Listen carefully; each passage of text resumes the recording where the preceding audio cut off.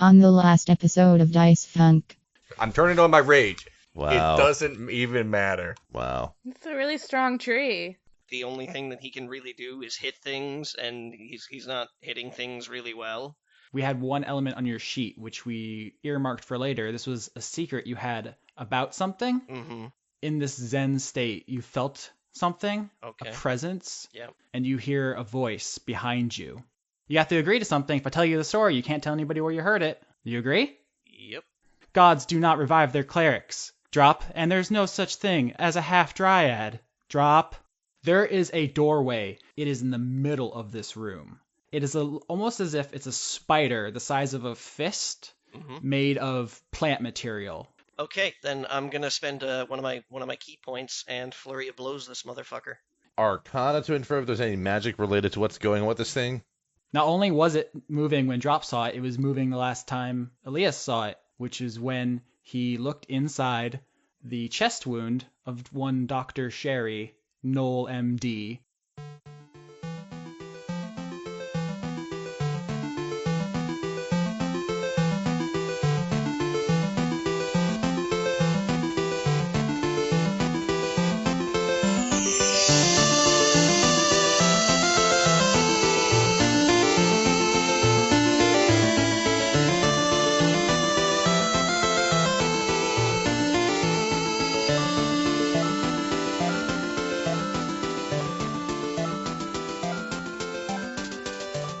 Yes. You Is sound that- like you're in, like, a bathroom. I sound like I'm in a bathroom. Yes, yes. You know how, like, bathrooms sound, like, a little bit echoier than, say... Yeah. I mean, I know that that's how they do. Let me just... I don't want to have to explain bathroom physics. Bathroom physics is a good name for an episode. It is. All right, so last we left the party after a hard-fought victory in which everyone came close to death. I think Violet was the only one who really wasn't a roll or two away from death. A pretty perilous fight. You guys have emerged victorious. Drop is holding something weird and squishy in his hands. Everyone else is pulling themselves together. Let's look at the wound report. 2 of you were crushed pretty badly. Alias was stabbed in the back with some... I keep calling them splinters. I guess they're splinters. But he was healed, so he's doing pretty well. Sheriff K was stabbed in the back, like in the kidneys with one. Drop was stabbed in the back. A lot of people were stabbed in the back. I didn't intend that. Turns out, kind of a theme. So everyone's pretty banged up, but you're all alive, safe, together, and take it away. Now, we've already been led to where the spider thing is, or did Drop bring that out to show the class? I brought it out. Okay. To show the class, yeah. Yes. I brought enough for everybody.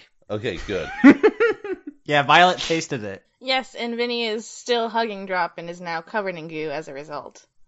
So, Nice. Elise is going to be like, would you care to show us where you found that thing? I'm gonna look at the pile of goo that I'm holding, and then kind of like turn and look behind me. I'm gonna gesture with the pile of goo. Follow me.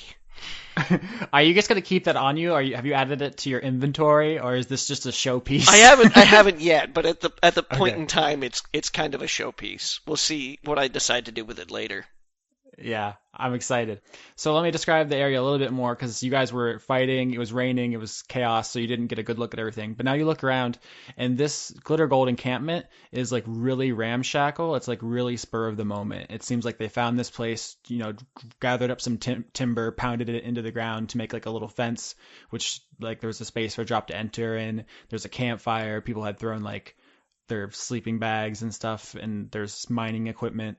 You see pickaxes, you see the magical fantasy equivalent of headlamps, stuff like that all around. And then the cave itself now this isn't like a cave you think was here in its current form forever. Like at best it was like a bear's den or something. Like, in the forests there's like changes in elevation, and then there's like where the hobbits hid from the ring wraiths under that tree. Right. Okay. Do you know what I'm saying though? Like, Yes, I believe I've seen the movie. I hang out in bears' dens all the time, Austin. I know exactly what you're talking about. I guess my basic point is that there's not like this isn't a tunnel deep into the earth. It's basically like there was a change in elevation. There was a small cave here, and then something bored into it, in the way that area under the Glitter Gold Tower was bored into. And once again, this doesn't go particularly deep. It's like a really gentle angle downward, and then it twists and turns a couple times, like an S basically. And then you guys are at the door, previously described in a large chamber. Circular chamber with the door in the middle, the door frame. I'm going to call it a door accidentally, repeatedly, but know that it's a door frame. On my way there, I'm also describing what happened in terms of not, again, not where I got the information as I was urged by the voice. But what happened. I'm like, okay, you're going to see it. It's going to be a door. And when I looked in the door, there was another place on the other side, and then when I got there, so I'm just gonna tell them what happened. Okay, so to be double clear, you're telling them that you found this place and there's a door and the plant monster, but you're neither telling them about the voice nor the story it told you. No. Cool. All right, so you guys are all in this chamber. Okay. Just going to go up to so it looks like a door frame, but is it like against the wall and there's no actual physical door on it, or? It's like in the middle of the room, isn't it? It's in the exact center of the room, standing free. Okay, so Lisa's going to just walk up to this frame and sort of pace around it a few times. When you get to behind it, you don't see it anymore. Oh. What would be the back of it? You're just in an empty cavern looking at your friends. Interesting. Okay, so it's only visible from one side. Vinny's gonna stick her head in. In through the door? Yeah. All right.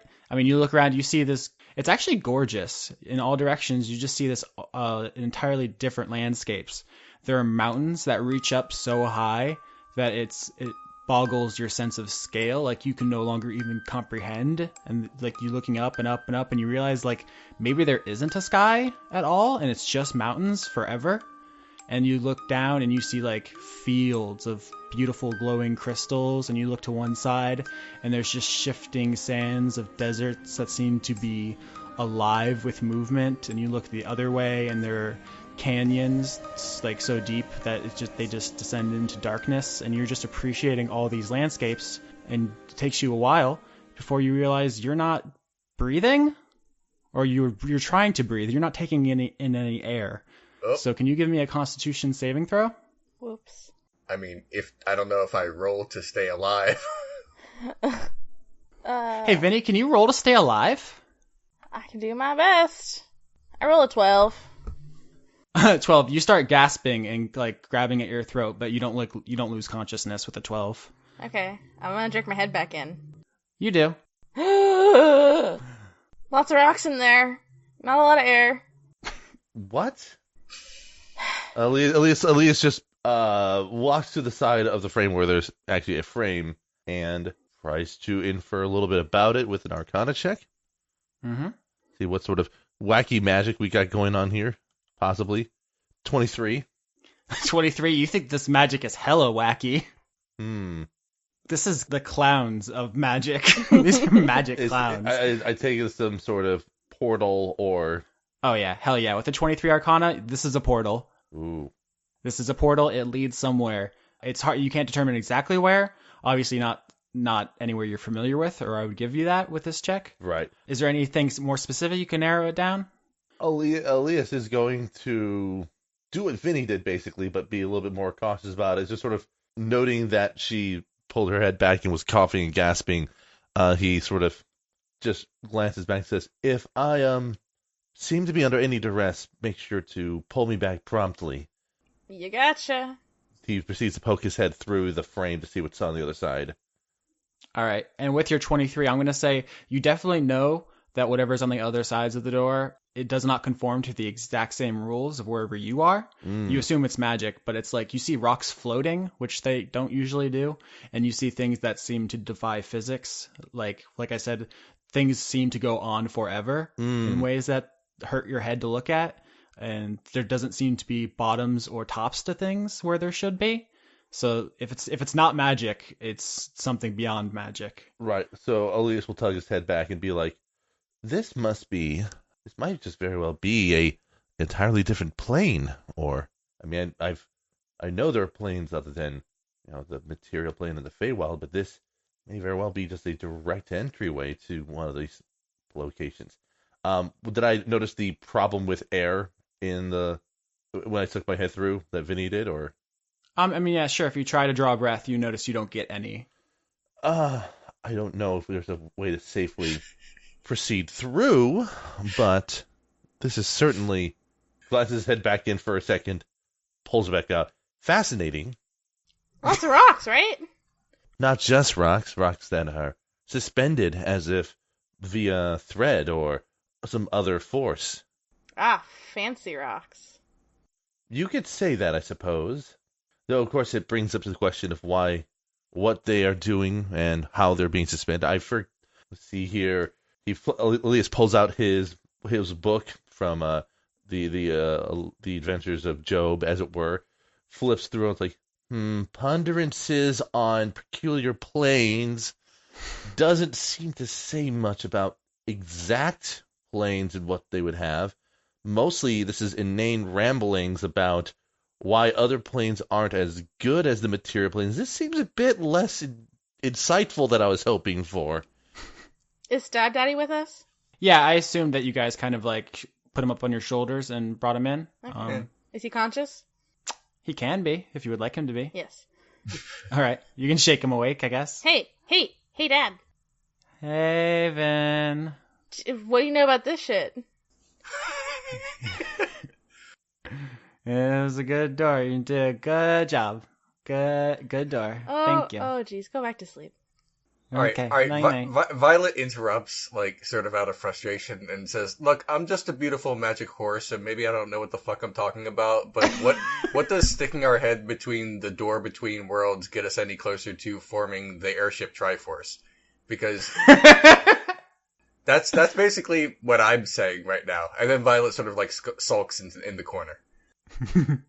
That's literally all I wanted to say. I'm done now. Vinny's gonna go over to Violet and pet her snout. Hey there, friend. Yep. You okay? Yeah. Got something going on? No, I'm okay. I'm in all kinds of weird realms and stuff, and now there's a hole to a bunch of other ones, and I don't know what's going on. And I'm not a planner, so I'm just gonna chill until someone figures out what to do with the vortex door frame. To be fully honest, proceeding through does not necessarily seem like a good idea yet, unless you saw anything in particular here drop when you were around. There's gonna have to be a lot of Constitution saving throw crits. Drop holds up the pile of goo. It says, "Well, this." Right. Well, I say investigating the rest of the glitter gold stuff that was around here might give us some information about, well, either what they're doing here specifically, or who knows, we might even find something about making our own airship. I'm rolling for investigation, which is not good for Violet, but that's what she wants to contribute. Alias will have Violet come along as official deputy junior investigator assistant. It sounds like that might have been a bad idea. Leon rolled 2 - 2. It's mostly a decorative title. It's less of an actual title with weight. So I rolled a 0. Yeah, you rolled 2 - 2. What were you investigating? The door? No, glitter gold stuff around us. Oh, in this chamber or out at the encampment? I just want to be clear. Anything glitter goldy around within Violet's eyesight. Okay, so in the chamber. Yeah. All right, so you're looking around. You're looking around inside this cave. Look, let's not bullshit. She found nothing. Let me tell you what you found. Okay. You're like looking down on the ground, looking around. You're moving your head back and forth, and you knock some rubble free with your horn, and it falls down on you, and you take 1d4 damage. With a 0, yeah. You pummel yourself with rocks. Okay. Austin. Yeah. Last episode when I was investigating the door, I took a piece of rock from the floor and I kind of threw it through. Correct. And I believe you told me that it hit the ground on the other side? Yep, and just hit the ground like a rock would. Okay, now, of the rocks floating in the air, are there any that are, like, within grasp? Like, any that, you could just, like, lean out quickly and maybe sort of, like, poke or grab or anything? No, this doesn't seem to be a uniform property of it. You see plenty of rocks on the ground. There just seems to be in the distance some floating rocks. Right. It doesn't seem to be a thing that's like, oh, on this side of the door, rocks float. It's just like those couple particular, like, they're like islands. They're not just like handheld rocks. Right, okay. Yeah, it's just one of the many wonders on the other side. I want to, like, what did the rocks look like? There's rocks of every shape and color. There's red rocks, green rocks, purple rocks, black rocks, white rocks. There's sharp, small, big, round, soft. Are there sparkly gold rocks? Yep, there's gold rocks. Got some grunge rocks over there, probably. Yeah, heavy metal rocks. You got your progressive metal rocks, acid metal rocks, Yeah. sludge metal rocks. Right. I don't know where this joke is going, but yeah, dude, it's a rock smorgasbord. Vinny's gonna roll investigation on the door. I got an 18. That's pretty good. I mean, looking at the doorway itself, you see that the rocks that the outside are made up of don't seem to be any that you're familiar with. I think before, Drop asked me, I guess Johnny asked me, if they were the same stuff the ships were made out of, and I'm just going to give you for this investigation that you've seen now the Glitter Gold 9 and the Glitter Gold 6, and judging from the difference between the colors in that one, because the Glitter Gold 9 was like solid gold, and the 6 was like faded and chipped and peeled, so you assume that that gold color is not the natural color of that material. It's like a paint. Okay. And this is not that, as I told Drop. So if you were like, oh, we'll just find the gold rock, that's the stuff we're looking for. No. Okay. All right. I guess one consideration would be to see if outside in the encampment area there are any storage containers that might be holding things that look like some of the rocks that are past that doorway. If you want to check through that stuff, give me an investigation. If you guys want to go outside. You got it. 23 again. Fuck me sideways, up, down, and left. Yeah, you just rifle through all their shit and you find some good stuff. One is some paperwork written in Gnome. Do any of you speak Gnome? Nope. No. Let me double check. No, I don't. Yeah. Boom! There it is. Well, I asked for that one. All right, so you have some Gnome paperwork if you want to add that to your inventory. You cannot read it now. The other thing is you notice amongst the pickaxes and helmets and rope and whatnot, there seems to be a couple masks that have like weird primitive tanks attached to them, like air tanks. Oh. I see where this is going. So you find, I'm going to say, like 8 of those. All right. Try it on. Does one of the masks fit his face if he tries to finesse it on? Nope, not really. They're made for gnomes, so none of them are going to fit any of your faces in their current state. Not even my tiny face? No, you have a different cheekbone structure. You're a human. You're a human in everything but texture. Bodily speaking. All right. Well, okay. Even if the straps don't work, could it be possible for Alias to carry one of them and just hold the part that goes over the nose and mouth just against his face by hand? You might need to, I'm going to have you make a roll, maybe just a raw intelligence, to see if you can, like, jury rig. I don't know what the non-slur version of that idiom is. 18? Yeah, I'm going to say if you guys can find some cloth or whatever and you can try to, like, block up the exits, you can make an imperfect seal, which will give you a decreased amount of time to use it. So who's gonna go in? I think I was the one that was planning on it, given the fact that I put this on my face. Good point. Well, Alias, like, once he has kind of the mask, he's going to kind of sling him, get the tank kind of held however he can, and then he's going to go back to the door frame inside of the cave. Okay. Mm-hmm. I'm gonna take a rope out of my yep. explorer's pack and kind of like pantomime towards Alias for a second, and then go, "Oh right, you can hear me fine. We should tie this around your waist." Oh, that sounds like a good idea. What? I said, that sounds like a good idea. I think he said push. Push him in. Buy that. I don't know about that, Violet. I think first we should probably tie the rope around his waist. Yeah. I guess. Don't push him. I'm Team Violet. I'm gonna tie one end of the rope around Elias's waist. Mm-hmm. All right, done. Okay. Alias sort of gives the old thumbs up, and then takes a deep breath, and then walks through the door frame.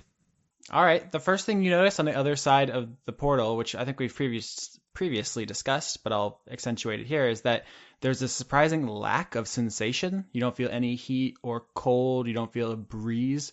There's almost like an emptiness, but it's just kind of a neutrality around you. So the air is not the only thing lacking, and you feel that, but you have the mask on, so you're not in any immediate danger, it seems like. But yeah, you step out and you feel the earth beneath you and very little else.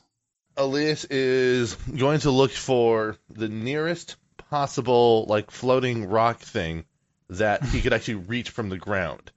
There aren't any of the floating islands within. Like I said, the scale of this is hard to comprehend. It's starting to give you a headache to even look at. Okay. I guess then what he will be doing is just sort of pressing on forward and looking down at the at the rocks that are on the ground in the area here, and he wants to see if there's any indication that something might have been mined or worked by pickaxes in the immediate area. So survival check me. You got it. 15. Yeah, 15's fine. You find some gnome-shaped footprints which lead off in a direction. It's not really. You don't know what's northeast, southwest, but right. Left from the door. Right.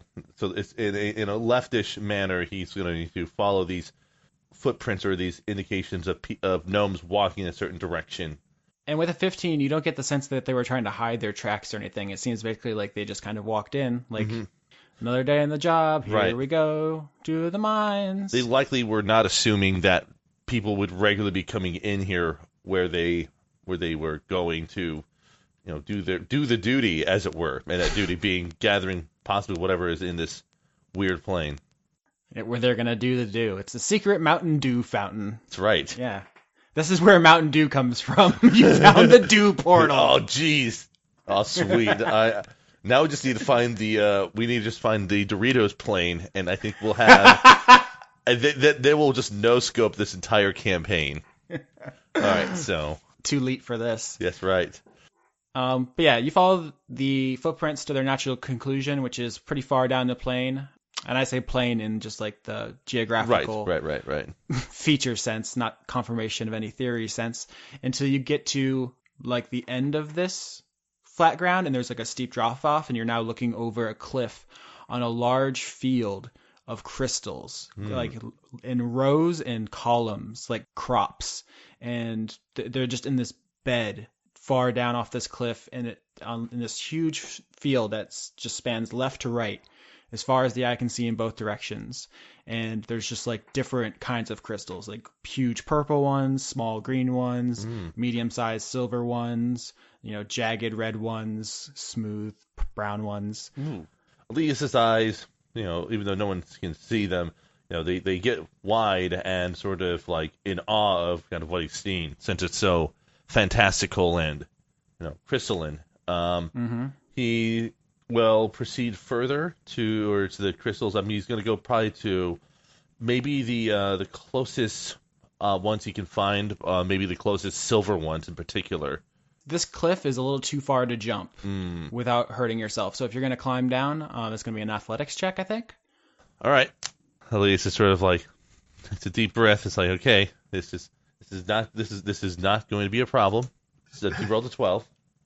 I'm going to say you make it about halfway down before you start slipping and sliding, but by that time, you're not in any danger. So when you do fall off, you just kind of bump your butt and you're like, ow, but you're fine. So then you walk over to the nearest silver crystals. Yes.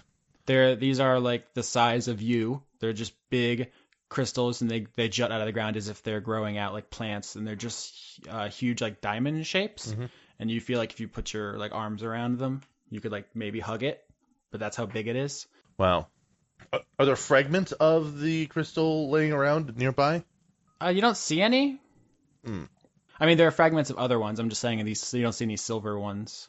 But if you look around, I'm sure you see fragments of some of the other ones. Right. Okay. What Elise will do is look around, look for the crystals that he does at least see some fragments of, and proceed to get handfuls of them and put them into his backpack as well as he can. All right. Can you give me a Constitution saving throw? I certainly can. 13. 13, yeah. You're starting to get a little short of breath, but you're not in immediate danger. And I want to say, I don't know how long that rope is, but it definitely would have run out when you went down this cliff. So I assume, how many ropes do you guys have? Did you tie all of your ropes together to make a super rope? Yes. I mean, so I'm more than 50 feet away from the portal, is what you're saying. Yeah. Okay, yeah. So that would require quite a bit of rope to actually. Yeah. I'm going to be honest, I just forgot about the rope. Yeah. So I'm like trying to backtrack and say like, okay, you guys used Johnny's rope, and then he got to the end of it, and then Vinny was like, I'll use mine, and then you tied it to it, and then, right? And we could use my whip too. But basically, you're at the end of your rope. I'll say.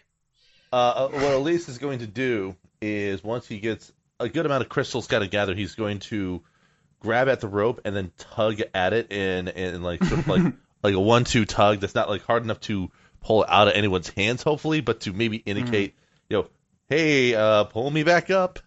Yeah, everyone else roll strength, but there's 3 of you, so as long as none of you botch, you should be fine. Am I actually holding this rope? Because I never said I was, but okay. You don't have to. I definitely will try to help now.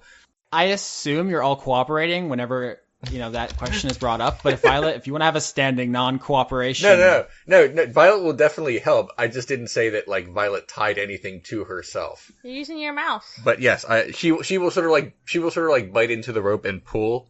Now, I rolled a 9. Yeah, 21. It's first really good roll in a long time for me. Yeah, you guys drag his skinny ass up the side of a cliff and then over the ground, like he's trying to stand up and be like, "No, it's fine, I can walk from here," but you just keep yanking him to the ground. He only weighs 110 pounds, mind you, so yeah, he's a lightweight to say the least. So you drag him kicking, screaming, and gasping back through the doorway. If you want to add these to your inventory sketch, and man, you are just bogged the fuck down with shit. But you have, let's say, a smooth white crystal, a spiky red crystal, and a, let's say, round blue crystal. Okay. So those are shards. So we got white, red, and blue crystals. This assortment of crystals fills me with a love for freedom. Fuck, I didn't even realize that. That was not deliberate. I do not get that reference, but that's okay. They're red, white, and blue, you dingus. Oh, I wasn't paying attention. We are so aware, Leon. Well, Alias is gonna, pull off the mask he has on, gasp for breath a few times, and then just sort of remark, it looks like whatever they were doing in there had to do with these things, as he pulls out the crystals and sort of shows them to the class. Ooh, shiny. I saved you. Want you to know that. I considered this to be all of you saving me, and I appreciate it. I'm the strongest, is all I'm saying. Anyway. Elias says that while he's just like covered in dirt and scratches from being dragged along a cliff. Yeah, so Elias just sort of, let's see if I can sense anything about these things. So he just sort of like lays the crystals out in front of him as if he was trying to swindle someone on the streets of a busy city with their healing powers, and then does an Arcana check on them specifically. Okay. All right, let's see here. Is this shit magic? 15. You do not know specifically if they're magic, but they seem to have strange properties. Like they don't seem to weigh what they should given their size. Like some feel too light, some feel too heavy. Like if you shake them, like one makes a weird noise. Yeah, they're just like weird. You don't know why. You'd have to take them to some sort of specialist or something. Interesting. Well, that at least gives us a little insight about what they might be using to travel the way that they have been. The airships, that is. Maybe these things are used for that, but I can't say that for certain at all. They're pretty. They certainly are. None of them are gold, though. At least I don't think any of the crystals I saw in there were gold. Violet licks them. Oh, Violet, you can't just lick everything. Constitution saving throw. All right. Ooh. We're doing it. Oh, cool. I get +3 to Constitution. I'll still botch. 16. Damn it. Yeah, you lick one of them and it tastes really, really good. It tastes like sweet like candy. It's delicious. Violet wants to eat them now. Don't eat them, Violet! It's the red one. It's the most delicious thing you've ever tasted. Oh my god, I want it. I don't know if that's necessarily safe. Well, we'll break off a piece. Or, well, you know what? Just save them for later. For a midnight snack. Break me off a piece of that weird ass crystal. Either case, at least it sort of like rolls his shoulders, and it appears to be at least a bit of weariness. Like, I would love to investigate in there some more, but given the difficulty of breathing in there, it might take a bit more than just one quick excursion. Either way, I could stand to get a little bit of rest right now. Let's all take naps. Okay. All right, so you guys know how short rests work. You roll hit die to recover health, unless you're going to sleep straight through to morning, in which case everyone can get full everything. I'm fine with just doing a short rest, but I think Vinny has something special if we do short rests. I do. That's what I was about to say. And Vinny is going to play the Song of Rest. Mm-hmm. Lullaby and good night. Go to sleep, tall friends. That's it. Okay. All right. Austin, I'm just going to make a note here that I'm also going to spend 30 minutes meditating to regain my key. Hot. Okay. I'm at maximum hit points as a result of all that. So I want to do something while some of them are sleeping, though. Mm-hmm. I want to eat the red one. Oh, gosh. You dip your snoot right in Elias's bag, fish out the red crystal, and then you crunch that bad boy down. I'm Nice. going to be awake while you're doing this, you know. No, I'm sorry, but you just said you were sleeping. I didn't say I was sleeping. Elves don't sleep. I don't All sleep. right, do I have to roll a stealth check to get it? But what I can make a counter suggestion as to what can happen here. You can insist you want to eat the thing, and Elias will probably concede and try to break off a piece for you to have. I'm sorry, but that is not what Violet wants to do. Roll a stealth. Yeah, just roll a stealth. I'm gonna. I'm making my own fun. Okay. Mm-hmm. That's. I'm excited for you.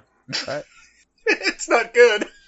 Oops. It's 7, which isn't terrible, but it's not good at all. Yeah, he spots you, but whether or not he can get to you before you do that, or even tries to, is still up in the air. So you're pulling the red crystal out. What do you do, Elias?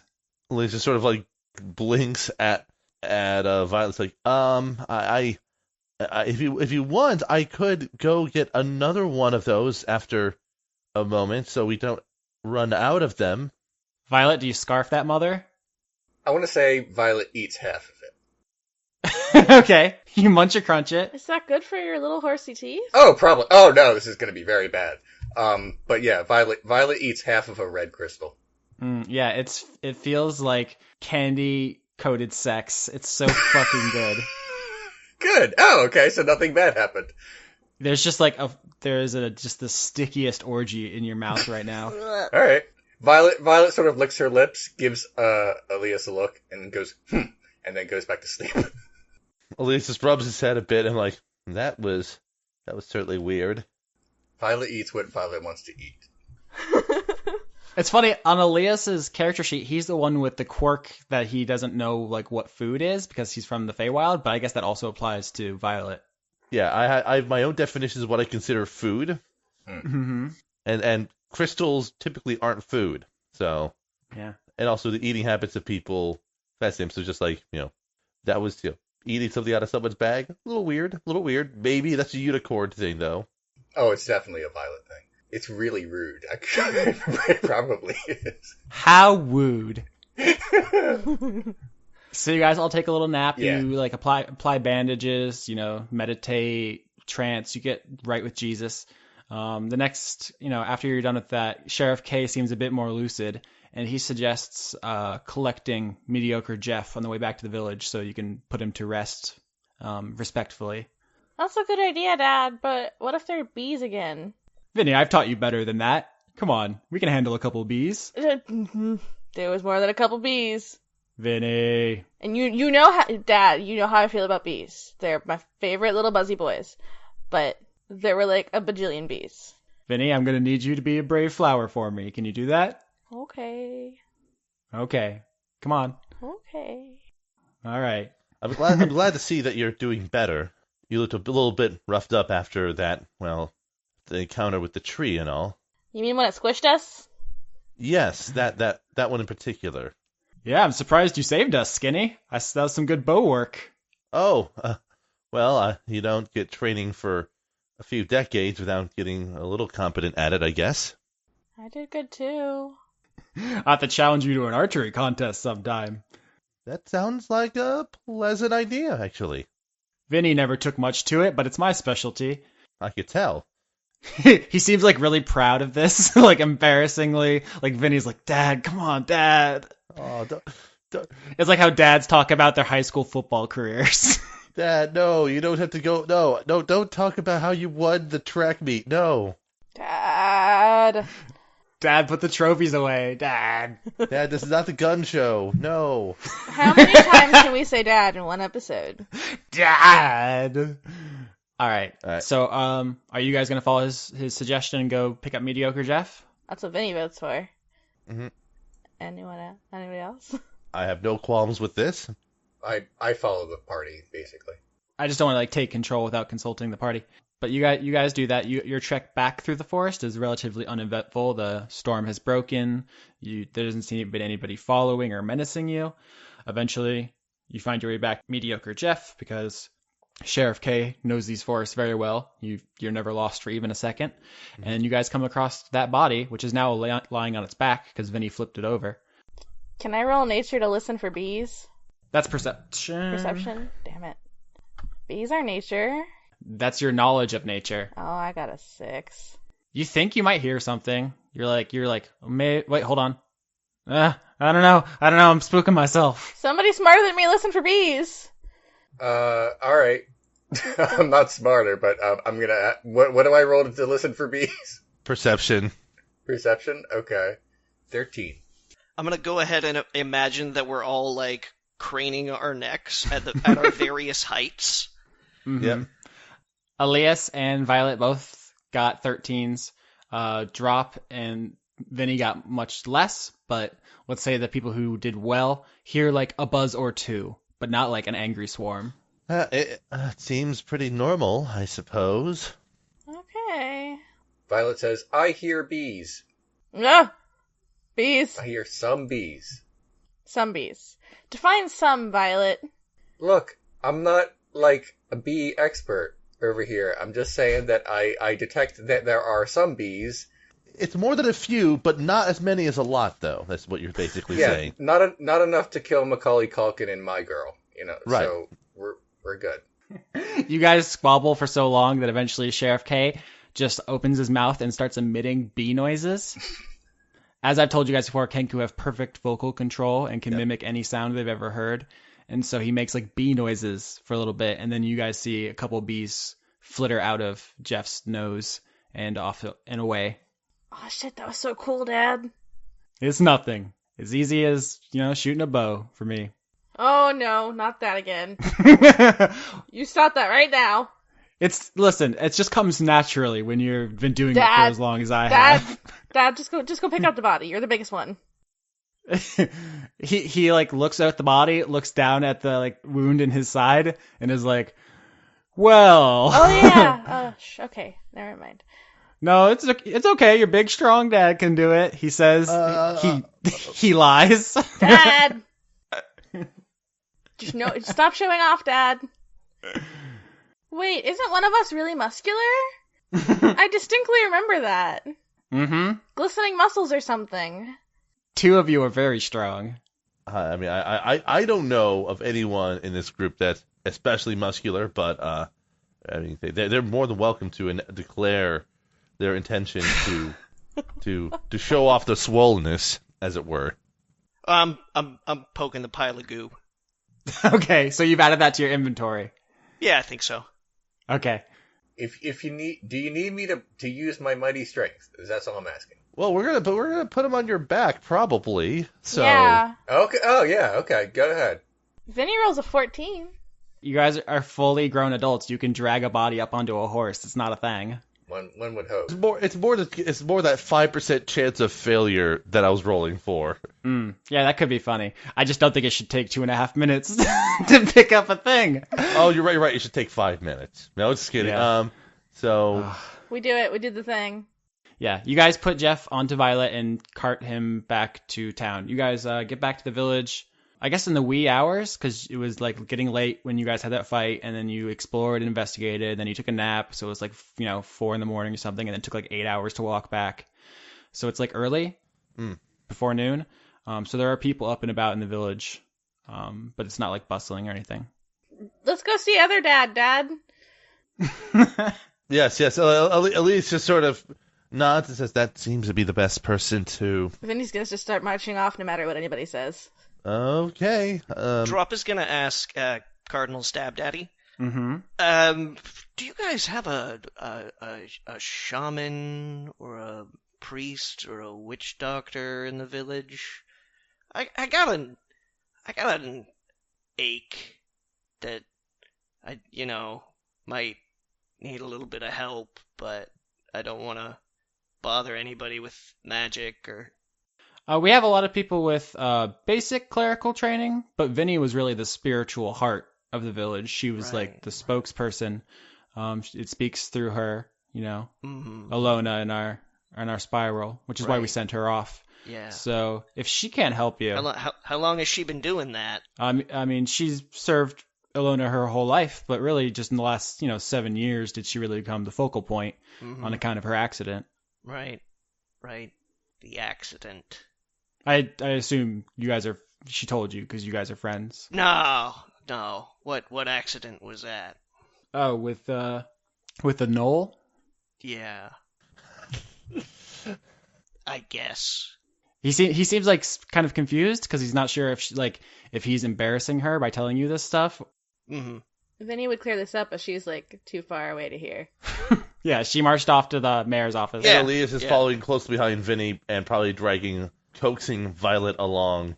Are you like putting like the red crystal just out of reach to like lead her? I feel if I do that, she'll just bite my hand off. That's So Vinny's your historian, like wise woman, like. No, she's just how churches have popular priests, like everyone loves Father Dave or whatever, she's just like our mascot. Yeah. Yeah. Somebody do that job while she was gone? No, I mean, we all do our best for Alona. Alona doesn't ask much. She's a nature deity, so as long as we respect the forest and, are courteous and respectful and thoughtful, it's a pretty chill religion. Right. So we don't have any like elaborate rituals, or we don't make any sacrifices or any of that stuff, So we don't really need a shaman so much. But we have a couple people who know magic. I taught Vinny self-defense. I know I taught her to use the whip and stuff like that, but the mayor's the one who taught her to sing and to do magic and stuff. Right. He's the brains of the operation. Right. Okay. Are you okay there? Yeah. We both look like we got a little roughed up. I live a pretty physical lifestyle. Me too. Kind of used to it, Just a bit of a achy back right now. I'll be fine. Yeah, solid traps, man. Thanks. Your lats are sick too. Like, what is your regimen? Do you take like protein or? Oh my god. Not so much anymore since the hunting's kind of dried up. You guys just talk muscle shop as you walk. Yeah. All right. But you do reach the mayor's office. Plenty of flexing and counter flexing going on there in some ways. It occurs to me this was totally not on purpose, but like when you think of fantasy worlds, you usually think of like busty wenches and succubi, and it's like in our campaign, the two women are like a short, heavy girl and a horse, and all the men are like super ripped. Alias is not super ripped. I'm gonna make a note of this. He's a twig. The horse is super ripped. Yes, And horse is ripped. the guy who's built like a hero is bored all the time and just generally unpleasant to be around. Yes. And the other one is a bird. Yes, and right. The bird is more ripped than Alias is. That's an important point here. I think I picture Alias is like not like in poor shape, just like not as defined as Drop in K. So he's not like Steve Rogers from the beginning of Captain America 1 Scrawny. You're saying? Maybe he's only 100 pounds. He's 110 pounds, but yes, 6 foot tall, 110 pounds. That's very, Yeah, he's small. He's noodly. He is. All right, so you guys get to the mayor's office. Mm-hmm. Kay and Mayor Moreno embrace. There's a big hug. Vinny's gonna squeeze in the middle of that. Aw, family hug. It's great. You guys share what happened. There's a little debriefing session. Nothing of particular note happens during this happy meeting in the mayor's office, but I do need Violet to roll me a Constitution saving throw. Ooh. Oh, shit's about to go down. This is great. All right. It's probably because you ate that shit. I think Violet Unicorn is gonna Skittles all over the floor. Oh. 12. It's good. Ooh, 12. Not the best, but, above average. You're just kind of standing in the back with, Jeff draped over your back, the family's hugging, everyone's standing around being like, yeah, it's weird. And then the trees attack, and all of a sudden, the room begins to, like, shift and, like, waver a bit in front of your eyes. Mm-hmm. And you just kind of, like, shake your head and it goes away. Cool. Violet says nothing of this and assumes this is just a thing. No violent vomits or anything? She be tripping. No, she rolled a 12. That's above average. She holds her cookies. Cool. So we could go through this in character dialogue, but I think it'd be faster just to do out of character. Do you guys want to attend the deputies' funerals? I do. Alias will. Violet goes with the group, so that's her plan. Drop considers staying on his own for a little while, and then decides that it's never a good idea to split the party. Yeah. All right, so later in the day, there's a small but tasteful service for Deputy Jeff and Deputy Kendrick, who you guys did not actually ask who he was, but you are now informed. That'd be the fellow that I encountered at the edge of the party, is that right? Mm-hmm. Yeah, Vinny didn't know him super well, but, his family seems broken up about it. But they have had, like 2 days to process it, because he was the first one found. During the funeral, I want Violet to wander over to the family of Kendrick and say, if it makes you feel any better, I am a unicorn. and then she leaves them alone. Well, can you roll me a Constitution saving throw? Absolutely, I will. Oh, shit. I will keep doing them until something terrible happens. I can't wait. This is what we call fail fishing here. No, it's just, you don't know the metabolic process of this crystal. No, it's cool. 11. Roughly the same thing. Yeah, so, like, once again, as you're talking to them, they begin to, like, waver and go, like, wiggly. Like, the whole world is getting, like, stirred in front of you. But you shake your head and it doesn't go away. And then you shake your head and it goes away. Cool. And you're like, whoa. But, I mean, you're able to hold it together. Okay. I love a wiggly funeral. Violet, during the funeral, after this, I want Violet to confide in Vinny and say, hey, Vinny, everything's wiggly, and I was just wondering if that's a thing that happens in this realm, or if it was something I ate. Oh my god. Did you eat? What have you eaten? Oh, half of a red crystal. Oh, Jesus fucking Christ. It's really good. Eat things from random places that we don't even know if they're, like, a place or not. Look, I know 2 things. 1, I don't regret it, and 2, I'm scared. So... Oh my gosh. Violet, are you tripping right now? Is that what's happening? Do you have an anti-crystal wiggle spell? I don't know if that's a thing. I have some tummy healing, like, good for tummy herbs. I'll take an herb. Yeah, you will. I'll take an herb. I'm gonna give her all my tummy herbs. Okay, nature check to see if it's the right herb. Good luck. Please quit fail. It'll be so funny. She just takes... Oh, The- jeez. She's pulling out the Poppy Bismol. I roll a 21. Yeah, that must be the right one.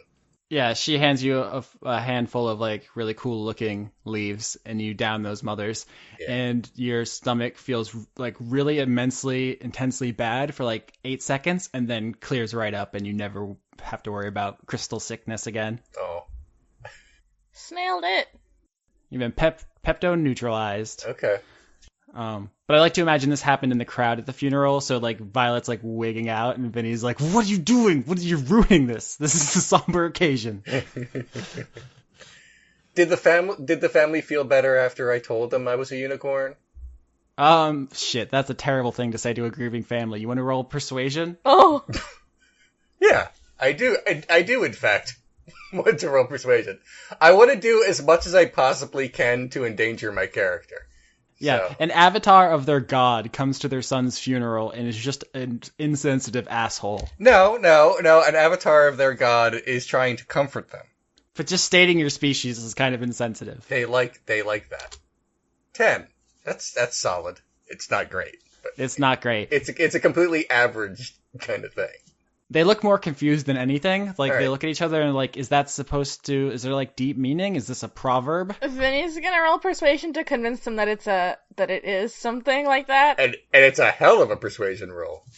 Yeah, she's like, listen, Alona works in mysterious ways. That always works with people. Yep. Yeah. So Sheriff K gets up there and says something nice about the deputies. Says that, mediocre Jeff wasn't everyone's favorite Jeff, but like he was number one in my heart. Oh, wow. How does Great Jeff react to that in the crowd? I'm curious. Great Jeff is like surrounded by Jeff groupies. He looks like really cool and they're like hanging off his arms and he like looks aghast when he says that. He's like, I'm clearly number one Jeff. Like, let's not be crazy. Does shitty Jeff look even worse now?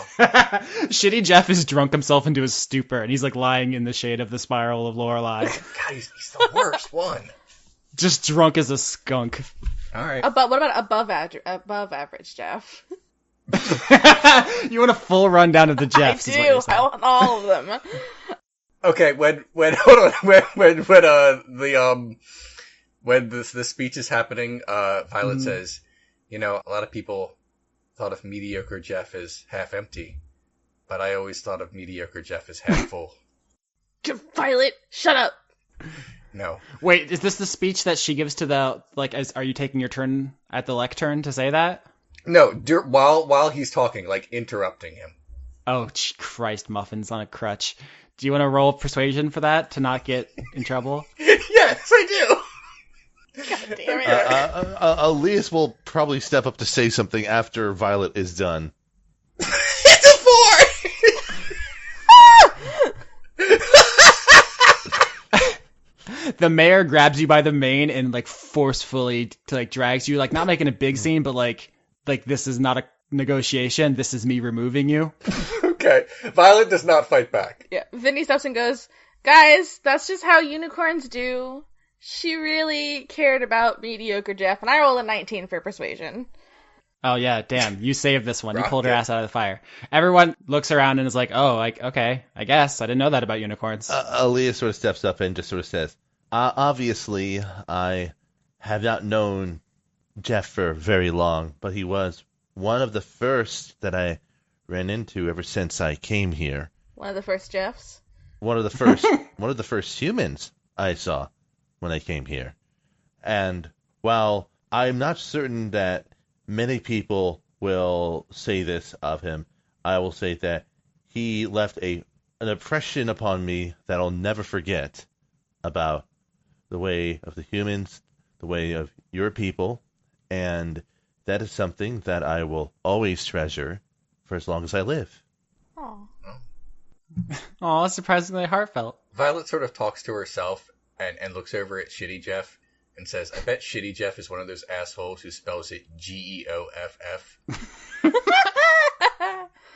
Considering the amount of funerals that Drop has been to, he's actually kind of like amazed at how inefficiently this one is done. Jesus, get up your funeral game, birds. Drop going up and just saying, as an expert at these things, I just want to say that on a scale of 1 to 10, This funeral is as mediocre as the Jeff that is in this coffin. Oh, no. Drop has far too much wisdom I know. to actually stand up and say anything at this funeral. I'm aware of that. So, just Lavinia, do you want to say anything before we wrap the scene up?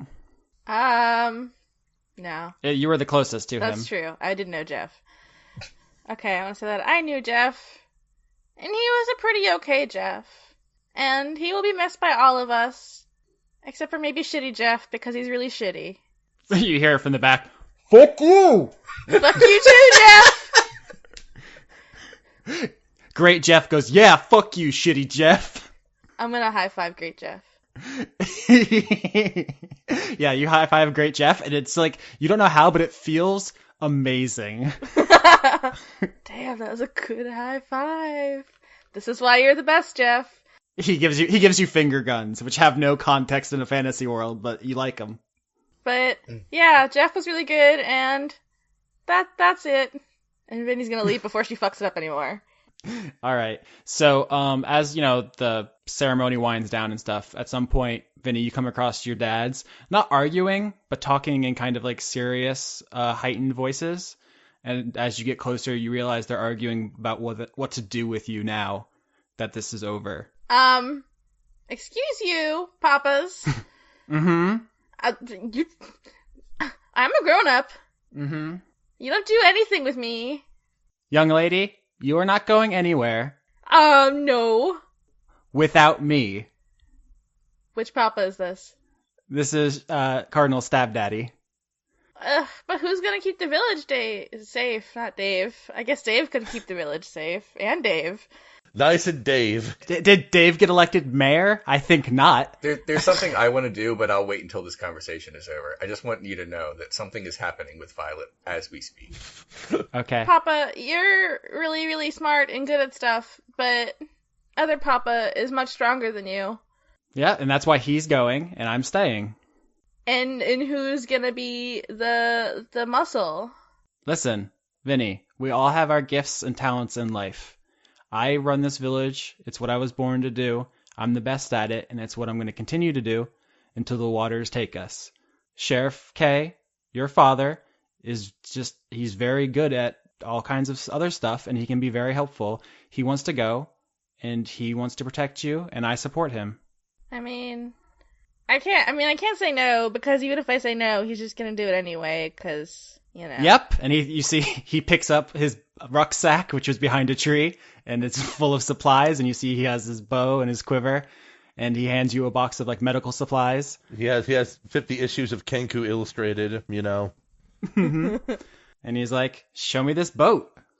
Okay, well, we should probably tell the rest of everyone else, and that'll be a fun surprise. Also, it's going to be really fun for you to meet our new friends.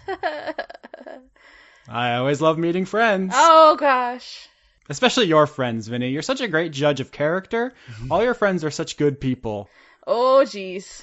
Well, I should probably tell you about that. All right, let's cut over to Violet, see what's up with her. Yeah, what's up with that? Oh, she's asking Shitty Jeff for a drink. All right. Yeah, what does a horse drink? Same thing you do, Shitty Jeff. Oh, yeah, the horse likes to party. He just, like, tilts your head back a little roughly and just starts, like, fucking beer funneling you. Do I notice this? I mean, you can walk up as it's happening, but yeah, he's just, like, pouring mead happening. after mead. Violet, no! It's too late. It's in my belly. No! There's so much in it. Violet's smashed by the time you're able to intervene. I smack Shitty Jeff. That's one drunk horse. Yeah. Shitty Jeff runs away, and as he was running, he yells over his shoulder, "It's pronounced Geoff!" And he disappears. Okay. Are we still in a graveyard? Like, I'm trying to figure out where we are right now. No, you guys are like in town. You can see it. You can see the service in the distance, but you stepped respectfully to the side. Okay, fair enough. All right. I'm gonna take a moment to address the group. Oh, okay. Kind of like get out in front of everybody and raise my hands and say, "Okay, everybody. 1, 2, 3, all eyes on me."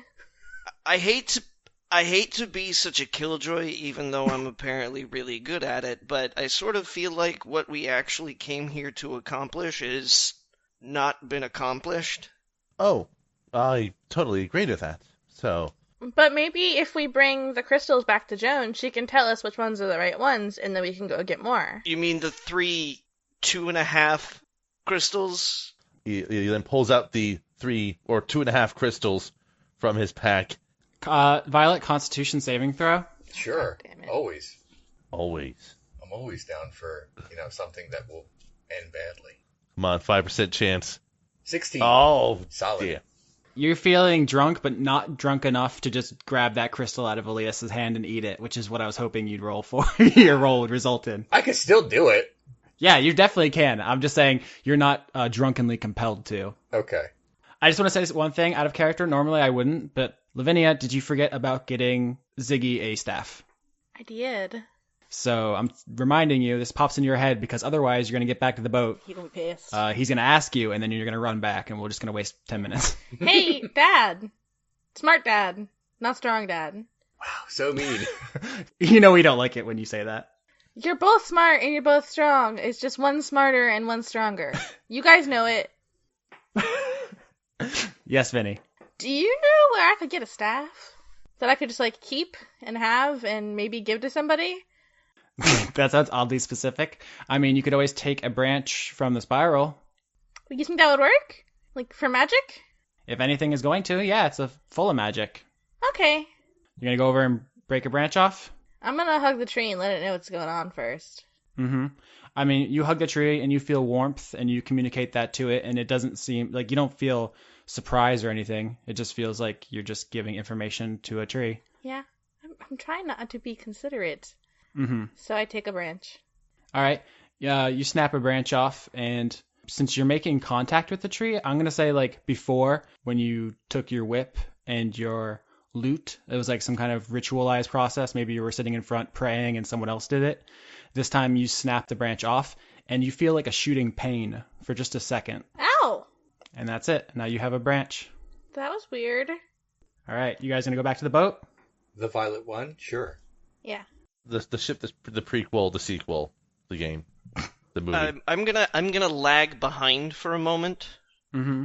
In kind of because I get the impression that Drop is always sort of the last one to move. Mm-hmm. Mm-hmm. So as inconspicuously as possible, I'm gonna lag behind near the mare when everybody starts to set off. Violet can't notice things right now. Once they're out of earshot, I'm gonna turn to the mare and say, "Your daughter's a lovely person, but I kind of get the impression that something happened to her." You mean the accident? Yeah. Could you tell me about that a little bit? I mean, it happened about 7 years ago. We were just kind of minding our own business, and some ruffians came through, and we all thought they were attacking, trying to steal from us or something, but I don't know. It was weird. It's like they just kind of moved through, and Vinny went to confront one of them at the tree. I think it was some sort of a cat person, dog person or something, and it killed her. But Alona, in her infinite wisdom and grace, brought her back to us, and she looks a little different. She's a little bit more magical, but she's still our Vinny. Different, The leaves, the leaf hair, the skin color, Right. So that's new. Yeah, relatively. Right. Is that okay? Yeah? Why does everybody call it the accident? Oh, I mean, it's just a polite way of saying my daughter was murdered and brought back to life. Mm-hmm. If you have a snappier name for it. Nothing that would spin as well. I would say the branching. Yeah? I mean, you say that she looks different, but, her personality, everything's the same as it used to be. It's not. Yeah, in my estimation. Yeah? Mm-hmm. Is she, aging differently, or nothing? I haven't really thought about it. I guess I would say she hasn't really aged much. I mean, Mm-hmm. her mother used to live here. She looked pretty young. I think maybe it's just genetics, She's got good young genes. Right. I don't know. I'm gonna be honest, humans kind of all look the same. A little bit in the face region. Drop sort of looks at himself and goes, yeah, I guess we kind of do. Off in a different scene, Elias is just sort of mentioning sideways to the other people he's walking with. You know, I've noticed, thinking about mediocre Jeff, all these humans have a tendency to look way too similar to each other. It's kind of weird. And then cuts back to the other scene. Violet is singing Tub Thumpin' by Chumbawamba. Cool. Of course. Elias, did you break that vial that Joan gave you? I did now. Sorry about not remembering that. All right. So you guys wait at the water's edge for a while after you break the vial, and just as you're starting to worry about her not showing up, you do see the ship in the distance. Drop, was that conversation over and you joined the party, or did you want to finish up? More or less, yeah.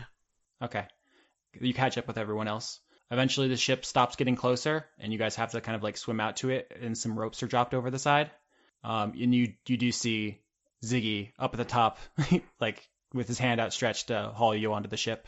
Siggy! One thing you notice about him is he has changed out of his kind of wizard ropes. He was kind of wearing a simple wizard outfit before, and he is now wearing that Navy uniform, which has been like tailored to fit him. You assume that's how they amused themselves while they were waiting for you, is they made this like Napoleonic Navy uniform fit the frog. Oh, you look so stately, Ziggy. He looks really crisp and handsome. For a frog. For a frog, yeah. Yeah, he helps you guys all up on the deck. It's just him up there. I'm gonna cast Comprehend Languages as a ritual.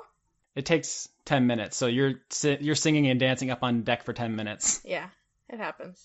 Actually, he sees you're carrying the branch, and he holds a hand out for it. I give it to him.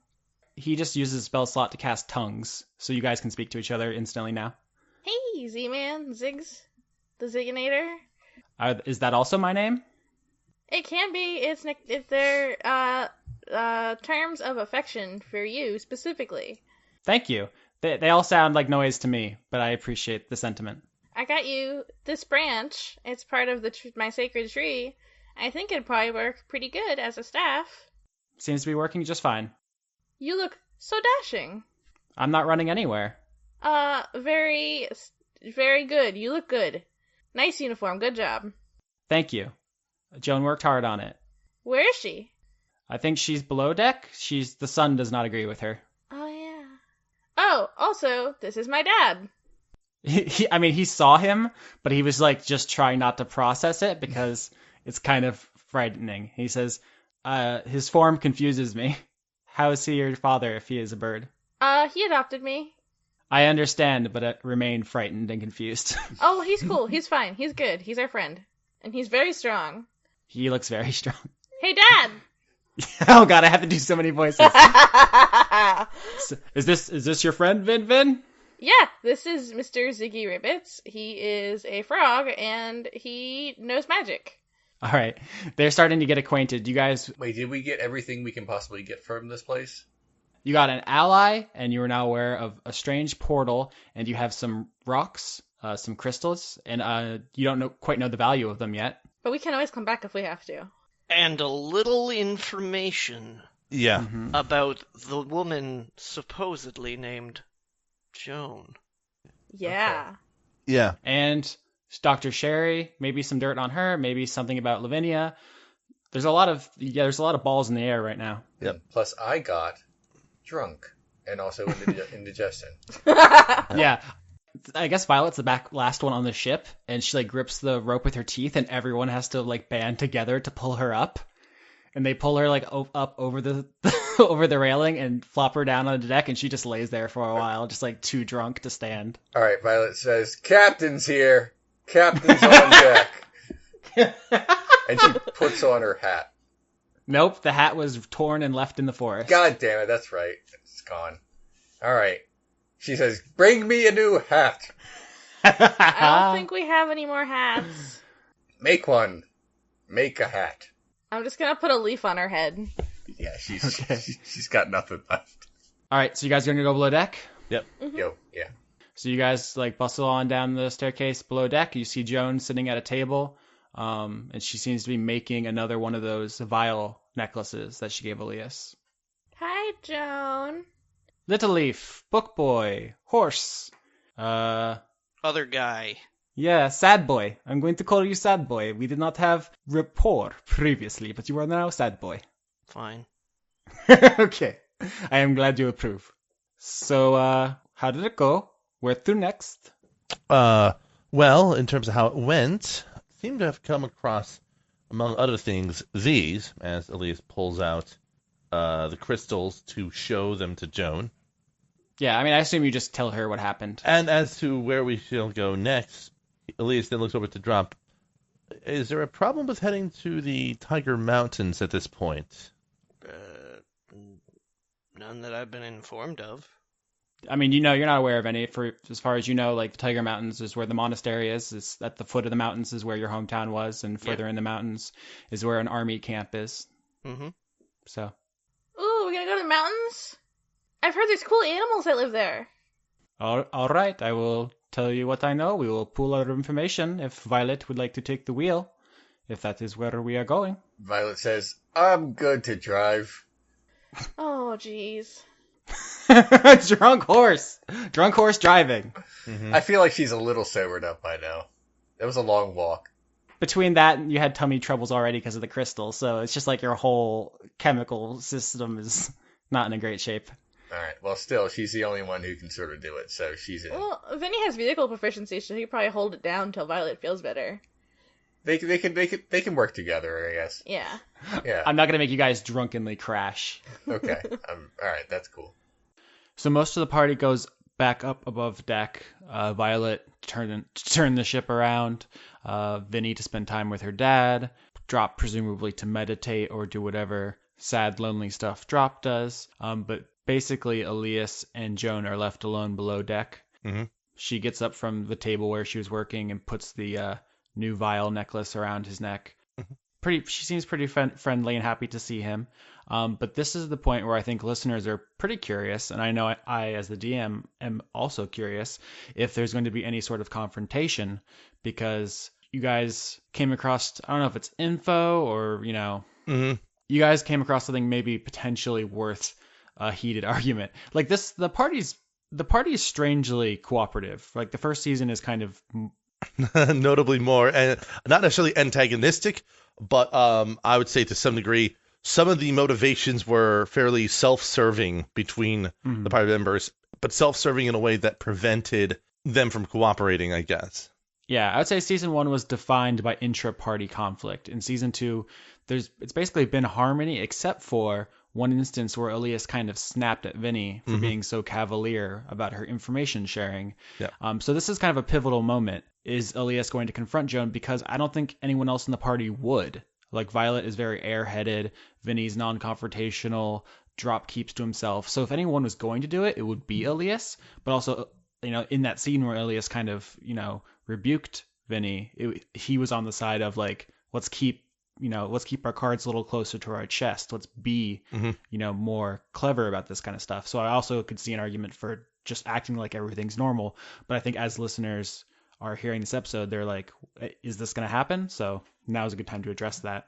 I think for the time being, I think we'll see in the scene kind of the way Elias is managing how he was interacting with Joan and the others is important. So right now, he's not really doing anything with regards to stir the pot, so to speak, while he probably isn't going to refute the information that was revealed via Vinny's exchange with Dr. Sherry. He also does not feel like it is important to act on it at its time because there's no advantage to gain from it.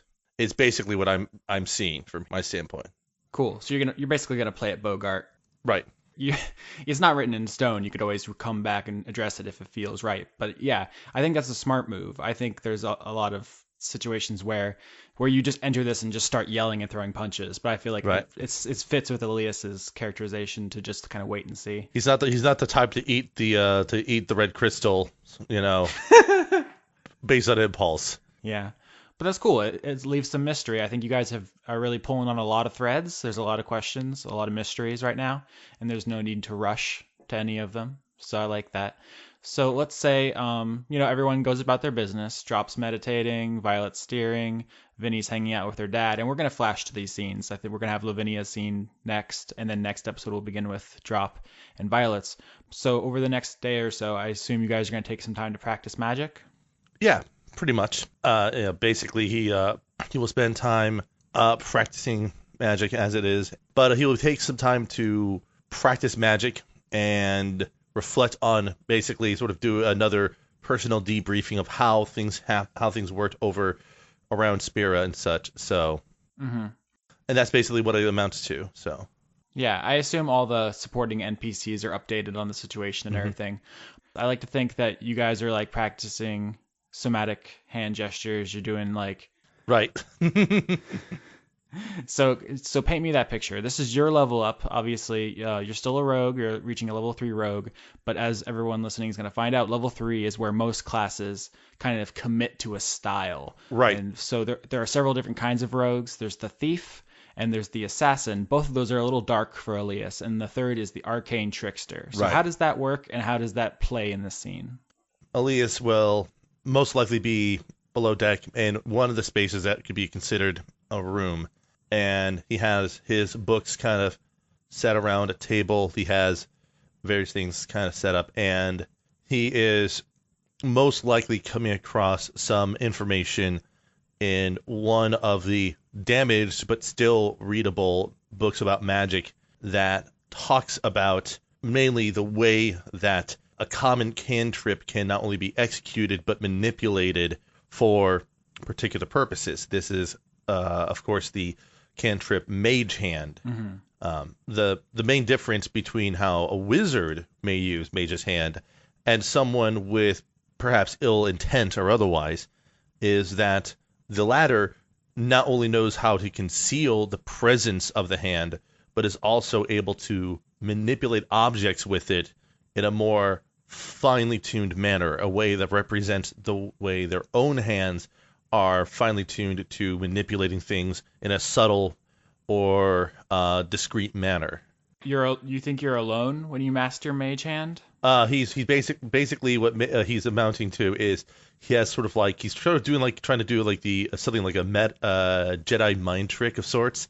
He has like sitting at the table. He has like like a small pouch, not necessarily filled with no gold, but just filled with some things kind of on a small stool a little bit ways away, and he's sort of reaching out for it as if he's trying to grab at it, even though it's probably a good 15 feet away from him, and focusing, and then trying to see if he can draw the bag closer to his own hand. So he's just focusing on it, but there might be some problems because for some reason he's not quite able to manipulate it in the way that he's hoping. All right, so yeah, you basically get like the first gasp of functional magic, and maybe the hand appears for a second, like grabs at it, right, disappears, appears, pulls it a couple inches, disappears, and you hear Joan walking up behind you, giving you like a polite little like. Hello, Joan. You almost got it. You're making great progress. It's still not really making sense.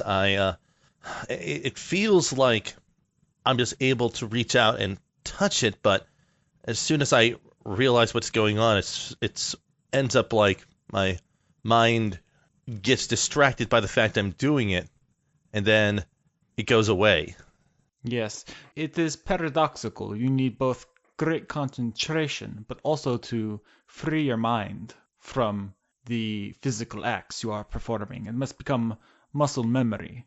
And she's behind you. She like reaches over, puts her hand on your hand, and like the familiar way people do in like rom-coms when they're teaching someone to do golf or whatever. Right. And she basically like takes you through the motions again, and like silently you guys practice it until you have a functional Mage Hand and you're able to move the bag across the table. Right. And as the bag moves, the hand that is the mage's hand that is grasping it sort of goes from being spectral in appearance to being invisible, and then it almost appears like the bag is floating as if by telekinesis or something, as it then just drops into Elias's outstretched palm. Ooh, very fancy. It's something I read about how this spell can be made even more useful than it already is. Pretty soon, I will have very little to teach you. I mean, how much more magic do you know, out of curiosity, Joan? When you are a noble in Drow society, you must have a cursory knowledge of many different disciplines. You must shoot bow, you must swing sword, you must do magic, you must know negotiation, economics, etiquette. You gain very much breadth, but not very much depth, if you understand. So it sounds... Wait. I don't think I remembered you mentioning earlier that you were a noble. Yes, is nothing important, nothing to bring up. I see. Well, I suppose there are a few other spells I've been trying to work on myself, and I think I might have a way to make these work properly now, given what you've just shown me. So Elias then just sort of settles for a moment, takes the bag and opens it and reveals the inside of it actually has various what seem to be basic material components. And Joan likely would recognize the spell that these components are mainly used for. The spell would be Find Familiar in this case. Ooh.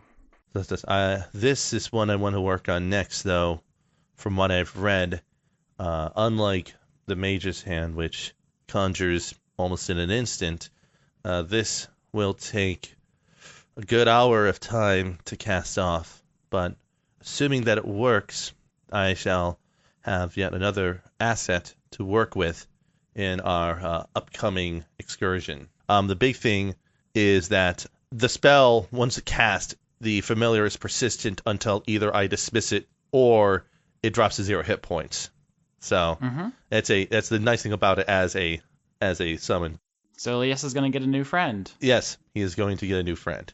He sort of gets the item set up, and he gets a little brazier set up to place the components into.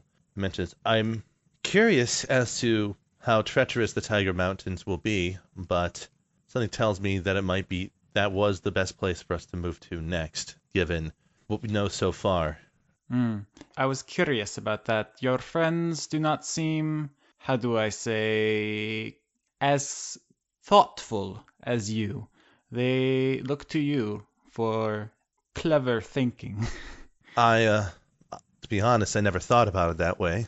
I just sort of am acting on, well, I suppose what the humans would call it would be instinct, if only because as much as I don't like to rush things at all, the circumstances don't really permit much time for contemplation. When I first came here, I couldn't believe it when I was told that the world was being flooded, as it were. None of my information would have suggested that it'd be even possible. And ever since then, I've been nervous about the well-being of myself as well as, others, both on this ship and those in places like Spira.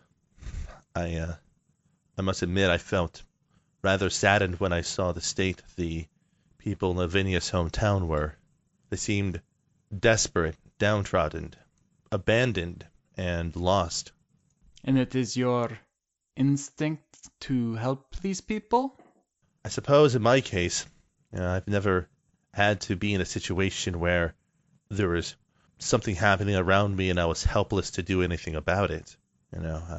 I've at worst was, as some people might say, helpless to the fact that I was merely helping my family with their respective trades and the such. But aside from that, I didn't feel like all of a sudden my family and everyone I knew would be washed away in an endless ocean. So I don't know.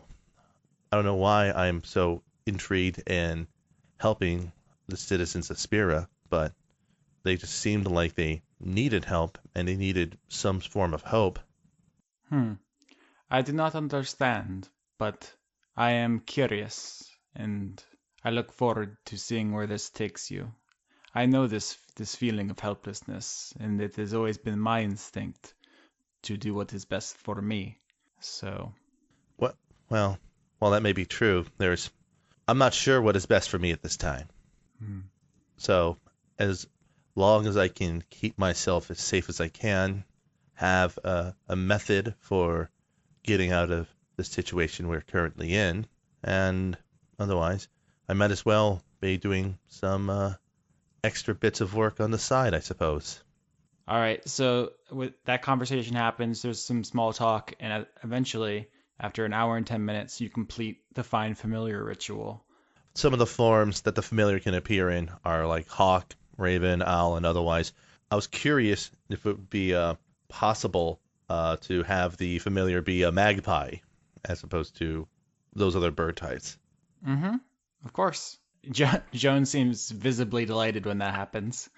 And, well, at least it's sort of surprised when sort of this blue, white, and black bird sort of just appears on the table before him, and at least it almost doesn't seem to believe that such a thing could have been just conjured like that. He then sort of just offers out a hand and a finger for the familiar to hop onto. Are you going to give it a name? I plan on it, though I might need a moment or two to think of what name might be best for him. He just sort of regards the magpie and closes his eyes for a moment, only to realize that with a small bit of focus, he's able to see his own face through the familiar's eyes, causing him to sort of almost kind of step out of that state of deep thought. That's another thing these can do. Stammers a little bit, looking back down at the bird. This should hopefully be useful for myself and maybe for the rest of us. And then he reaches with his other hand to pat over the magpie's head. Pat, good burb. Good burb, that's right.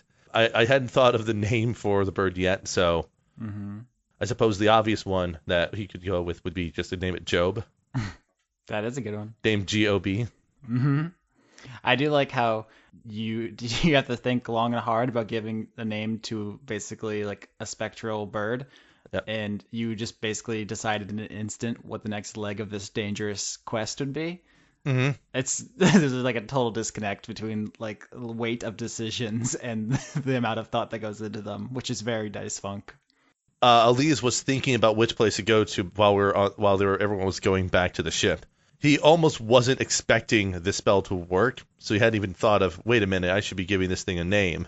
So, like, I think Alias sort of will ponder it for a bit more. It says, I think your name shall be Job. Do you think that name will work well for you? He asks the familiar, forgetting that familiars can actually communicate with their spellcasters telepathically. Also, and if it's an added sort of layer of colorization, the magpie is a fey creature as opposed to being a beast. So yeah, so it's not really an animal, it just looks like one. Fey conjuration that is in the form of a magpie, and it can behave, it can act, it has all the trappings, and for most appearances it looks like a regular magpie.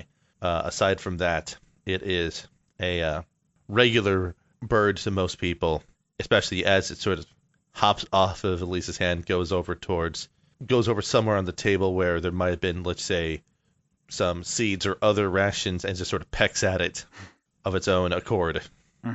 So with Elias leveled up and Joan not confronted on any of the intel you guys have gathered, you have your magic, you have your familiar, we've discussed Elias's decision about the next leg of the quest. I think the final scene of this vignette is Joan whistling at the little magpie like, I can't even whistle. Nope, can't do it. She whistles at the final is her whistling at the magpie and trying to get its attention. And she like holds out a finger for it to land on. And you have control over it. So does it go to her? Glances over and then just flies over and lands on Joan's finger. Would you share senses with this bird in addition to just being able to see out of its eyes?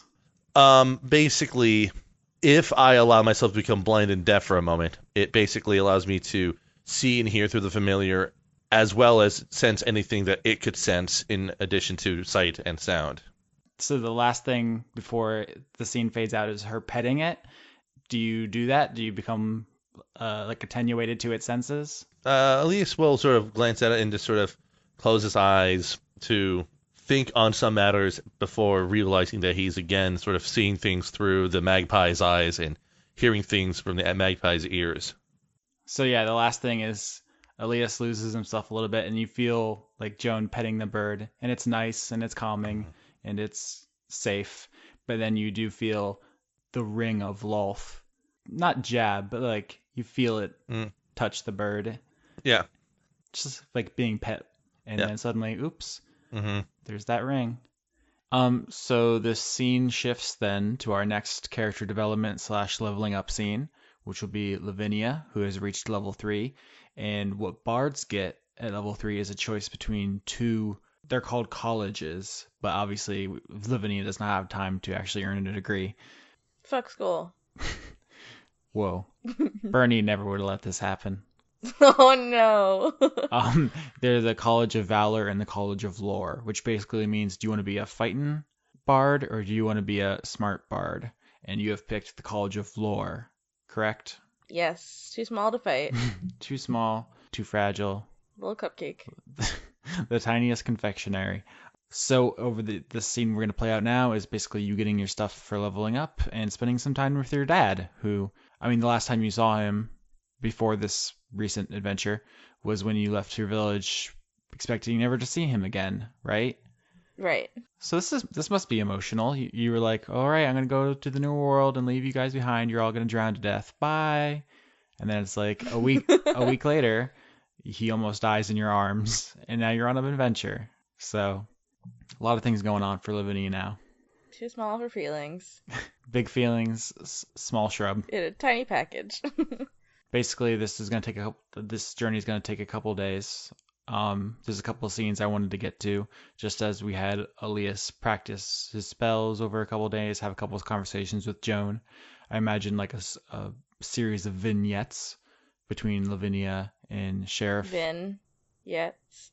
Yeah, Vignettes. Oh God, we did it. Perfect pun achieved. And Sheriff K, who I assume she just calls K, or Dad. Dad. Daddy. Mayor Dad is Papa, because he's smart. I don't know, he's fancier. Mm-hmm. Is this episode just going to be called Dad? Dad! Probably. You should just call it Dad with like 20 A's. Okay. Agreed. But I think the first thing he does is unpack some of the stuff Mayor Moreno sent you guys off with, like a little care package. I mentioned before he gave you some medical supplies. You guys have Band-Aids now, I guess generic brand, so bandages. The good shit. Maybe he made you like a little picnic. What's Vinny's favorite food? Hibiscus flowers. She just eats flowers? Yes. Did she eat flowers pre-accident, or is this new? Like, she may have nibbled from time to time, because she was weird, but she wasn't, like, full-on eating flowers. Now she's just like, give me those sweet, sweet petals. Is Vinny a vegetarian? We've never discussed this. Yes. Cool. We also mentioned, I think this came up on the forums, which the link to that is in the description of the Patreon and on iTunes and stuff. We never really brought it up, but I guess, do you want to address Vinny's sexuality? Oh, she's bi. She's real heckin' bi. Okay, because dryads are notoriously thirsty creatures in literally every respect. Oh, yeah. Shit's been going down, so she hasn't had time to turn the thirst factor up, but it's there, lurking underneath. She's definitely drooled over drop a time or two, and she's expressed interest in the romantic lives of Joan and Elias and Sherry, so it's not come across. I just think you have to be kind of listening closely. Yeah, nothing, like, explicit. Mm-hmm. Yet. Nice. So you guys are having your little flower feast. I imagine there's some seeds in there for Kay. Yeah, whatever. Maybe some worms or something. I don't know. Whatever birds eat. Yeah, some gourmet worms. The good shit. Them big fat earthworms. Them wrigglers. No, not the wriggler. What the fuck are those? Mm-hmm. But I want to say in the packed material that the mayor left for you, there's some sheet music for some new songs. He's the one who taught you music, and he's the one who taught you magic. So I think he probably like leaves a cute little note in there for you. It's like, I think you're ready for these Spells, go get them. Make me proud. And so the spells you've gotten for your new bard level are invisibility, which speaks for itself, and calm emotions, which is like if someone is grumping on you, if things are getting dicey, you can kind of be like, whoa. Calm your tits. Clam those tits right up. And it's not just if like one person, it's like a whole crowd. So yeah, I mean, there's some utility here. Like you're definitely taking spells that are like gonna give you creative solutions as opposed to just, fireballs. Yeah. I like that. I also feel like fireballs in general will be bad for Vinny because, Yeah. We haven't really discussed that, but I wonder if she takes extra damage from fire. I bet. Oh, fuck. I shouldn't have said anything. Yeah. You would have thought of it eventually. You're smart. So you guys have that cute little picnic scene, and then we cross-fade into a later scene. And I think the sheriff says to you, "Hey, Vin, I've been thinking about something. Can I talk to you for a moment?" You can always talk to me, Dad. That's good. I've just been thinking about how you called us smart dad and strong dad. Oh, I know you're just joking, but it's something I think about a lot, and I want to be open with you Oh. about, I think we're close and we can talk. And it's just I have a lot to offer, Vinny. There's so many things I wanted to teach you, and I didn't think I would have time. And now there's more time, so I just want to make sure we don't waste it. Dad's school. Going to dad's school. Dad's school? Dad's school. Dad's school. So you didn't really take to the bow. I don't like hurting things, Mhm. Not physically, anyway. Yeah, I know you don't seem really interested in bodybuilding or tracking or any of the things that I'm really interested in. But I do think I have things to offer, Vin. I noticed it seems like you have plenty of good ideas. You seem like I think you're a clever girl, Vinny, even if you don't think it. And I don't think you assert yourself enough. I see the way you interact with your friends, and they're nice, but I feel like sometimes you let people walk all over you. And I think one thing I can teach you is to take charge and use your natural charisma in your favor. I think you can be a leader, Vinny. Even though I'm very small, and sometimes my head's kind of fuzzy. Just because people look down on you physically doesn't mean they can't look up to you in your enormous spirit that towers over everybody. Oh, geez, you're so smart, Dad. All right, so lesson number 1. Straighten up your posture. You're slouching. It makes you look even smaller than you already are. You gotta straighten up. Your dad is super embarrassing, Vinny. I know. Okay, Vinny does the same. Like this? Exactly. You gotta make people believe you have authority, and then you can project it more easily. It's all about confidence, Vinny. Okay, if you say so.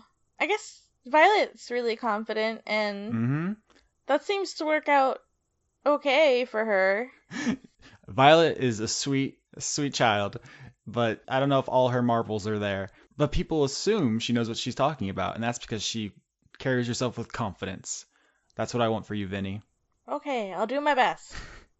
All right, and then there's like a montage of like he pulls out a blackboard and he's pointing at it with like cool tips about like how to win friends and influence people because you've taken some bard skill, some extra skill proficiencies, and you did that mostly in charisma for deception and persuasion and stuff. So basically, he's using his natural machismo and confidence to teach you to be more charismatic, which is giving you those charisma skills. So now you're proficient in those. Heck yeah. Yeah, bards are good at stuff. So you get for being a level 3 bard, you get some spells and you get some skills, and now you've got those. So before we close out, I want to have one more scene with these two nerds, and that is Kay. Kay feels bad about talking behind your friend's back, and he wants to make it up to Violet. And he says, "Vinny, do you still have those paints that we got you for your birthday?" Of course I do. They're my favorite thing ever. "I have an idea for a painting project. Do you want to help me?" Ooh, what is it? What is it? Smash cut to Kay holding you upside down by the ankles over the side of the boat as you paint over the words Glitter Gold 9 with like a bottom layer, and then over it the Violet 1.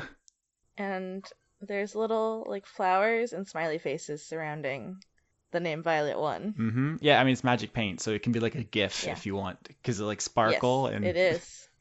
It is. It's the most girly, flamboyant ship title ever. Is there anything else you want to do? Like, this is a painting project that you guys did to, spruce it up, but also to impress Violet. I paint a tiny unicorn on it.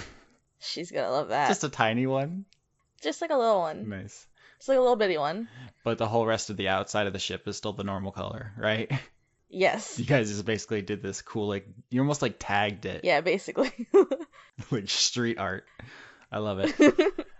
So after you're done, he pulls you up on deck, and you guys, you're like, whew, that was a good afternoon, a good bonding activity. And Sheriff K turns to you and he says, while I was holding you and just letting my mind wander, something occurred to me.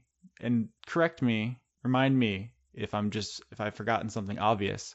But didn't you find a letter when we were in the woods? I was, in and out, but I seem to remember you finding a letter. I don't remember finding a letter. It was written in Gnomish? Oh, yeah, the gnome letter that nobody could read. Gnomelish? Gnomelish. Nomian. Nomian. Okay, yeah, that. Vinny, you were telling me about how you talk to your frog friend. Don't you have a comprehend language spell? I do. Does that work on written writing? I've never tried it. Hey. You want to find out?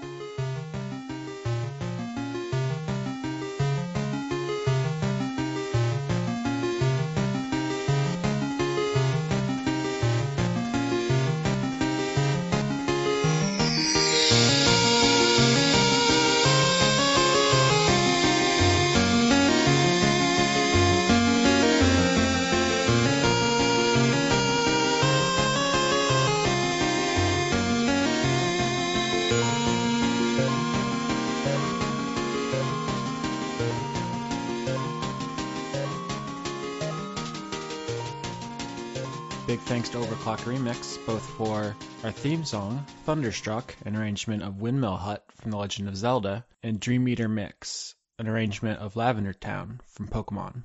Executive producers for the month of August 2016 are Joseph Tombrello, Kirsten Haslinger, Ingmar Gremmen, Jade, The Cult of Gorfanax, Extellaris, King Waza, Allison Ansell, Luke Powers, Tarka, Michael Goodell, Wayne Witzke, Brent, Neil, Trenton, Melanie Joe, Lana Seawolf, Toby Gleason Stack, Silken Guns, Matthew Weber, Emmanuel Garcia, Sarah Hanley, Melissa Booker, Keith Snyder, Cameron Abbas, Ariel Badger Release, Zenith Will Rule, Exley, Gary Zayon, Dashon the Rage Monster, Carl, Harrison Andrew, Paul Mullen, Jorrit, Viger Arnston, Anna Stolfarer, Dylan, Giorgio Renna, Christopher Charlo, Cody Jackson, August Rue, Miran Bati, and Taylor Hoyt.